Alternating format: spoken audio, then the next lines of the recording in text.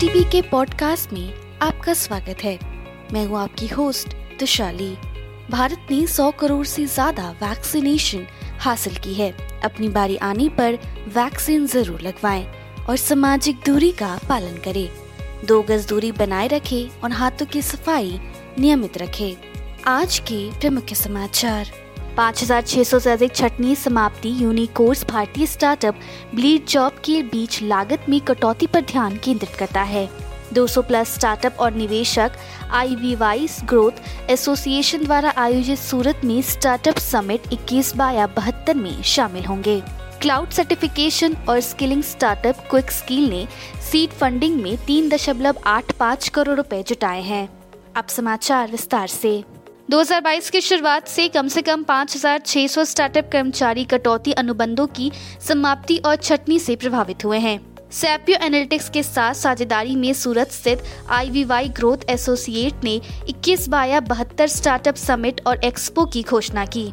Cloud certification और skilling platform QwikSkills ने seed funding round में इंडियन एंजल नेटवर्क IAN और अन्य निवेशकों से 3.85 करोड़ रुपए जुटाए हैं। सिंगापुर के B2B ई-कॉमर्स स्टार्टअप जिलुंगो ने CEO अंकित बोस के उनके निलंबन के बाद बर्खास्त कर दिया है। स्टार्टअप एक्सेलेरेटर वाई कॉम्बिनेटर नवीनतम निवेश फर्म है जो चेतावनी देता है कि स्टार्टअप और उद्यम बाजार के लिए अच्छा समय समाप्त हो चुका है। 125 अरब डॉलर के मूल्यांकन की खबरों के बाद एलोन मस्क का SpaceX अमेरिका में सबसे मूल्यांकन स्टार्टअप बन चुका है। सार्वजनिक परिवहन योजना और संचालन के लिए एक मंच ऑप्टिम बस $100 मिलियन जुटाए हैं। Drone technology startup Skylane drone tech ने गुरुवार को कहा कि उसने 4,000 एकड़ कृषि भूमि पर फर्टिलाइजर का छिड़काव किया है।